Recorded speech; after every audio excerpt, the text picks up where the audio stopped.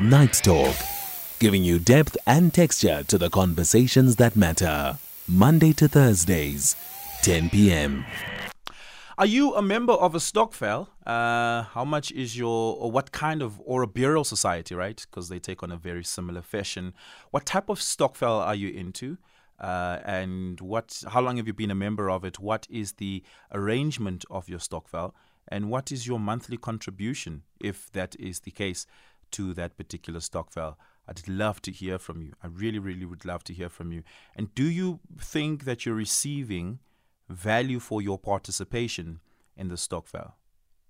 Do you think that there is strength in your collective buying power as the members of the Stokvel? And how do you make use of the money that you save over the month? Are you a month-to-month Stokvel that pays out, or are you a Stokvel that saves and invests and only does one big payout once a year? Different Stokvels obviously operate very differently. Some Stokvels aren't even cash Stokvels, right? Some are like one of my mom's Stokvels, grocery-based Stokvels, and that too seems to have a great deal of buying power, because where and how they spend their money is an important decision, and retailers are fighting for that sort of collective buying power. But the reality is most Stokvels don't invest. Many Stokvels are not banked. Many Stokvels save the money under the mattress, and once a year the treasurer's house will get broken into and the money will disappear, and there will be a fight and there will be a court case, and the Stokvel will be dissolved and a new Stokvel will come about. Or maybe the treasurer just disappears with the money. That does happen. Some Stokvels have a rotating treasury position where the seat changes every other month. It's a fascinating part of our economy, but an important part of our economy. Nsika Masondo, who's the CFO of the National Stokvel Association of South Africa, is with us. They have a cooperative banking license, and they hope to bank Stokvels. Nsika, good evening. Why? Why are you trying to bank Stokvels? Good evening, Oliver, and good evening to your listeners. Very good question that you're asking, and I think you touched on it when you said, is there collective value? Are the members realizing the collective value? So we at the National Stokvel Association of South Africa, we've been around for over 30 years with a focus on regulating and advocating Stokvel groups, with emphasis on protecting and promoting the Stokvel practice. Our members started coming to us and, expressing challenges they were having with the management of their money, and particularly their interface with the so-called formal economy, so big banks, insurance companies, etc. And one of the issues is just part of it is just a languaging issue where they don't understand the products, and the products are not necessarily aligned with them. So the reason we have embarked on this part, number one, is we've been given a mandate by our members that we must create products that make sense for them.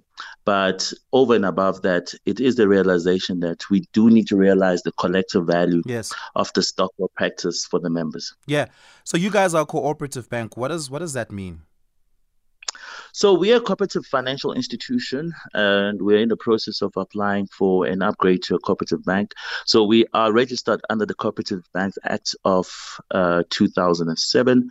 So what it means is we are a deposit-taking institution. We can take deposits from members. Tied to that is under Government Gazette 37903 of August 2014, Stokvel groups basically are exempted from the Banks Act, so they can collect money, right? Yeah. But now, to your point, some of this money is under a carpet, some of this money might be in a bank, etc., and so forth. So what we've done is we've said, well, basically, in order to ameliorate and create the proper infrastructure for members' money, we need to basically create a relevant banking institution that is nuanced to the needs of Stokvel members. Yeah. And what does that mean that you have when you say members? Describe that to me, because when we talk about banks or financial institutions, we talk about customers or clients, but you're an association, so you speak about members. Who are your members, and how does the mandate that you speak about work? Okay, cool. So we we're a number of things, but I think the two biggest ones I can speak to at the moment is we're an association, a self a self-regulatory institution that is approved by the Reserve Bank. And Right. in terms of that, the mandate we've gotten from the Reserve Bank is to regulate Stokvel groups, right? So that's the one. And then, as I said, under the Cooperative Banks Act, we are a member-owned organization which basically looks after their money through the CFI license. But over and above that, this institution has always been member owned. So when we speak of members, there's two layers to it. Yeah. Members are Stokvel groups, and then it is the underlying individual members of those Stokvel groups. Right. We basically see them on both levels at any given point in time. Right. And so to become a member to the association, how does that work? To become a member, you have to apply. So, and how you apply is you can apply through our website, or you can apply by calling us. So, and through both, you can become a member. There's no membership fee. You have to go through a process where we just have to verify whether you are a genuine Stokvel. You have to have a constitution to ensure that there's governance around what you're trying to do. And quite importantly, because of the proliferation of pyramid schemes into the Stokvel space, we have to ensure, and again, this goes back to the regulatory mandate that we have through the PA. We have to ensure that you are a genuine Stokvel that is focused on self-development and cooperation and achieving member objectives. Yeah, so you can't be a triple M scheme and then call yourself a Stokvel effectively. You can't be United African Stokvel and then call yourself a Stokvel. Yes, you can't. You can't basically. So So I'll give you one of the challenges we have. We don't service crowdfunding platforms, and the reason for that is because we believe a proper Stokvel is composed of people who know each other, who have a common bond of sort. It's not something wild. So basically, definitely. So hence, one of the biggest things we do and that's been basically the major part of our history, is we've basically regulated the space to weed out your triple M's and your United African Stokvel. So one thing I'll say to you is United African Stokvel as well as triple M, they approached us for membership, and based on the content of the application, we said no. Right. You know, and they couldn't be our members. And then as history proved that it did come out that basically they weren't promoted. Basically that's what it is. Yeah. I want us to talk about a few more regulatory issues, but also focus on the benefit of being a member of the association. But all of that on the other side of this break. Night Talk with Oliver Dixon. It is 17 minutes to the top of the hour. I'm in conversation with the Chief Financial Officer of the National Association of South Africa, Stokvel Association of South Africa, Nsika Masondo, and we're talking all things banking, Stokvels. What are your thoughts? What are your questions? We'd love to hear from you. Give us a call. The number to dial is 086 000 2032. I'm also taking your WhatsApp voice notes on 0614 104 107. Tweet me. It is at Oliver_speaking on Twitter, Oliver Dixon on Facebook. So, Nsika, you then have regulatory licenses, or you have operational licenses to a certain extent from the Reserve Bank, and I'm also assuming from the Financial Conduct Authority of South Africa, or FSCA as we typically call them. That means the association members' monies are safe with you. When you take their monies to bank it, how does that work? Oh, okay, cool. So at the moment, we operate on from a cash perspective, we operate on an indirect infrastructure model. So we have a sponsor bank, and if members wish to deposit their money with us, they will deposit the money within that sponsor bank, and then we will manage the treasury aspect of that money. And by that, and primarily for us at the moment, it is through the retail savings bonds, because the retail savings bonds were created to be competitive with the interest rates that are given in the open market. Yeah. So we've been quite excited by the work the National Treasury has done in terms of encouraging investment. And so we basically leveraging of that. So when members deposit with us, they deposit the money, it goes into a bank account, and then basically it goes to treasury bonds, specifically cooperative retail savings bonds. So what are savings bonds? Is it an investment product? Where do you find it, and how do you leverage it? So basically, you can find it.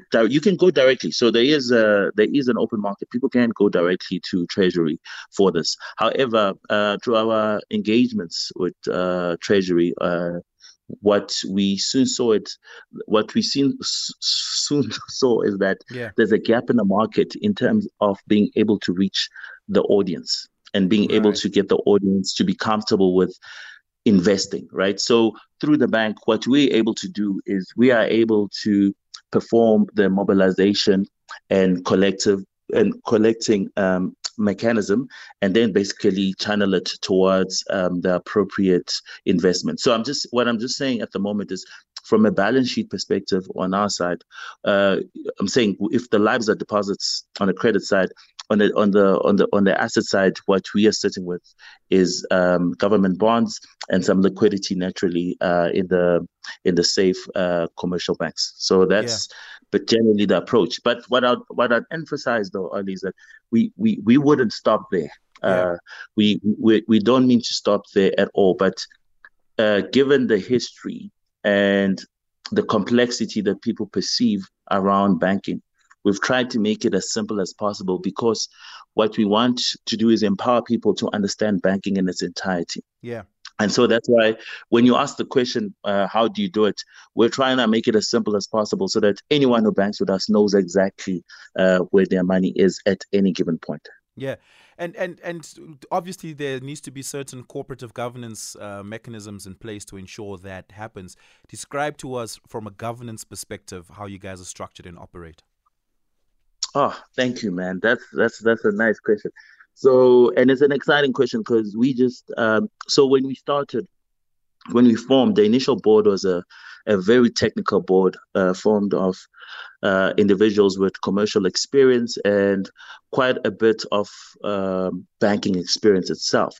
Yeah. So the exciting part is last year at our annual general meeting, we voted in Stokvel members from grocery clubs, burial societies, etc., to become members of that board. So the board is the highest decision-making power of this institution, and it's made of members. I'm saying it, they are voted in by members, right? And then within there, specifically to your question around investment, we have an asset liability and management committee, which then drafts a financial risk management policy, which then determines the assets which the institution can invest in. So that policy will specifically highlight that we can only put money in commercial banks, cooperative banks, or let's say all banks recognized by the Prudential Authority, and then other assets. And the only other asset at the moment, as I've said, would be retail savings bonds. However, over and above that, then there'll be other products and services. And so then we have quite a number of committees. The committee I'll just like to highlight at the moment, which we are excited about again, is the product committee, because that product committee whose job is to translate member needs into the products that basically are service to the members. Yeah. So my next question was going to be, what is the unique benefit of a Stokvel banking with you instead of just going to a conventional Big Five retail bank? And I guess in part you're answering it around members' needs very specifically. There's a product committee that designs and designates resources to specific products that benefits members uniquely and directly. But talk to me about that unique benefit that a Stokvel will gain from being a member of the association. Yeah, Oliver. So you're touching on it quite intimately. I think our value proposition is threefold. Number one, it's the need to improve the money infrastructure for Stokvels. And what do I mean by that? You spoke very well around how some of these Stokvels don't bank their money with banks first and foremost, right? And even those that do bank, they still use cash a lot. And so the example I'll use is where money is put into the bank account, but come end of the year, that all that money is withdrawn, Yeah. right? And so which is quite problematic. And the lack of digital infrastructure for Stokvels specifically, right? That is an issue. So that speaks to the money infrastructure. The second one will be real economy alignment with the banking. So you need to ensure that if you're a grocery club, us as a bank need to be equally invested in ensuring that we help the group in achieving the real economy objective of getting their groceries, Yes. including being worried about the delivery, um, sourcing of the best products at the best price, etc., and so forth. And the third one, which again goes back to your initial important point around the collective value, it is about ensuring that the Stokvel practice and members putting their money in, it must yield wealth for the Stokvel practice as a Yeah. whole, and it proliferates to the Stokvel group and the individual at the end of the day. So that's the threefold benefits that you get. And I think, Oliver, the big takeaway from this is this. We need more cooperative financial institutions. We need more cooperative banks. We need more nuanced banking, which is very sensitive to the needs of its audience. Yes. South Africa has a very small banking. It has a very small banking sector in terms of numbers, if you compare it to other countries, and it has Yeah. a very profitable sector. So the financial sector is 25% of our GDP. So Yeah. what that means is that when you exclude it from the financial services sector in any way, or your needs are not being met, you indirectly start paying a tax whilst your needs are not being met. And so it's quite important that we get more of these institutions. So our focus is Stokvel, and so we're trying to do it for Stokvel groups. And some Stokvel groups will over time become their own banks, in our view. Yes. We actually do have a Stokvel in the Northwest, which we're proud of, which is its own cooperative financial institution as we speak. So we need to see more of that because nuanced banking aligns the financial and the real economy. Yeah. Actually, how big is the Stokvel market industry sector in South Africa? How many Stokvels are operational, and what is the market value of each of those averaged out? Okay, cool. So basically, each Stokvel on average has 20 members and they save 300 rands, which is about 60,000. The calendar is usually 10 months, which is 60,000 rands worth of savings. And there are about 800,000 Stokvel groups on the lower end. So that gives you a figure of about 48 to 50 billion rands Annually. in the Stokvel space annually, My right? goodness. Yes. So, and this is, and I'm saying this is the figure that a number of research institutions come to, but we do believe that that's on the lower end. It's Right. probably higher. Then you have certain Stokvel groups such as rotational savings, which are quite hard. It's quite hard to capture the value that they bring. So burial societies are easy because they save perpetually. So Yes. they start to develop a balance sheet which can be seen. Then you have grocery clubs, which are almost in the money market space. They save over the 10 months, then the money goes out, then it comes back in again. Yes. But the exciting thing for us is if you create infrastructure around all of this, suddenly you can capture the whole industry and you can start to articulate it. You can start to see where it's going and you can start to provide the necessary market linkages. Again, to go back to realizing the collective value Yes. of the Stokvel practice as a whole. So, how big is the National Stokvel Association of South Africa at the moment? So we are 125,000 Stokvel groups, and when we use that figure, we use it. We've had to use that figure within the context of that's the active membership base on our database, and Yeah. it is an estimate because we if you look at the numbers, the actual numbers, we were 150,000 Yeah. plus. If you look at the actual numbers, so we're 125,000 members, and the figures I was giving you of an average of 300 rand savings Yeah. on a monthly basis and 20 members. That's where we draw that we because we're as big as we are, we think our membership base is a good proxy for the complete population. Yes, yes. I mean, it's That's large what enough sample size to give an idea of what's happening broadly in the market. yes. And how much are you guys banking as a deposit collector? So we are in our nascent stages as a bank. So we got our license in 2021, So 2 years ago, February a year 21. and a half ago.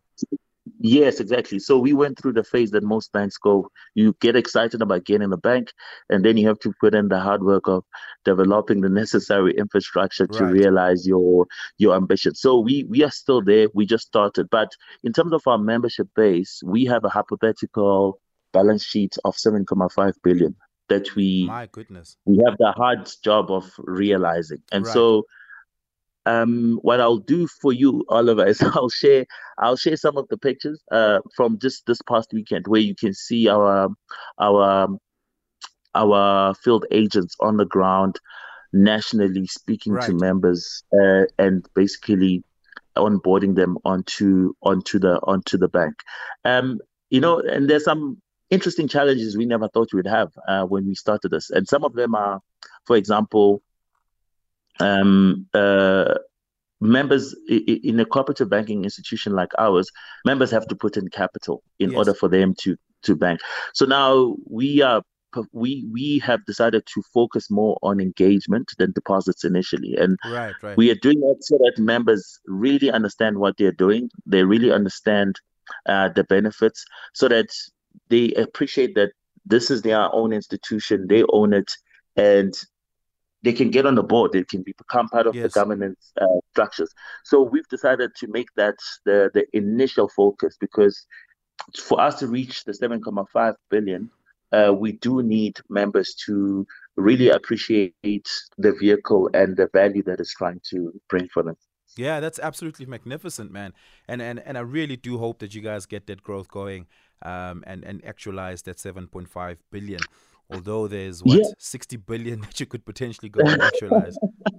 Yeah, exactly. So we really think, yeah, so we think we'll achieve it. But to just give you some numbers, we meet with only a staff complement of um plus minus 100, Yeah, close, I'm saying plus minus 100, let me say. We are reaching up to 4,000 groups on a monthly basis. right. So we're meeting a lot of people. So now you have to say 4,000 times 20. That's 80,000 people. Yes. And then 80,000, not only people, but families. Yeah. I want to That's ask what you we're talking this final question, and we really only have 2 minutes, and it perhaps is the more normative and perhaps controversial question to ask.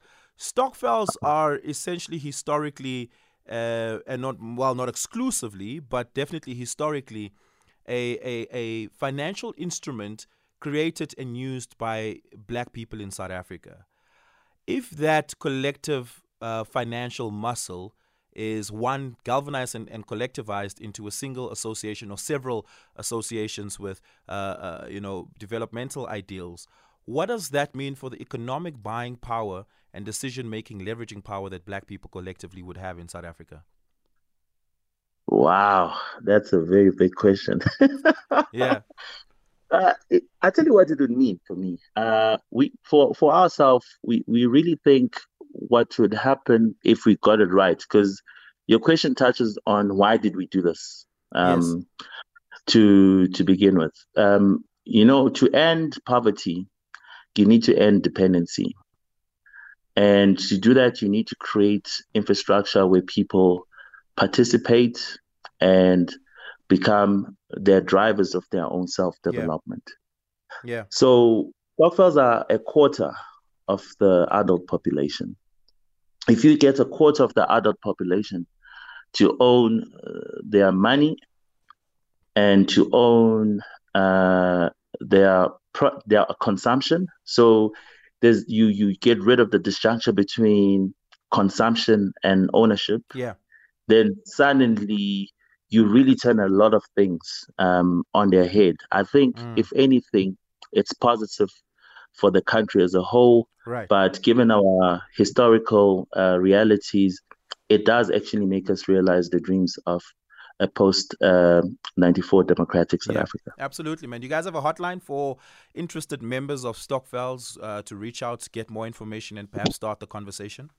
No, we definitely do. The number is, I've always struggled to memorize it. It's 087 470 0884. I'll just say it one more time. It's 087 470 0884. Or alternatively, they can email us at info@nasasa.co.za. Thanks a lot, man. I really, really do appreciate it. And thank you for starting this conversation, Nsika. I really do appreciate it. I do want us to speak further on a separate occasion about the different products that you guys are coming up with so we can understand from a literacy level what the benefit of each of those products are. And perhaps you have people out there who've got ideas for products that they can perhaps communicate to you and that you guys can start designing and aligning your infrastructure to include those. But really do appreciate your time this evening. Oliver, thank you very much to you and your guests. Thank you so much. And your audience. Thank you so much. Thank you so much. It is a minute after 11 o'clock. Greg House has your final news bulletin.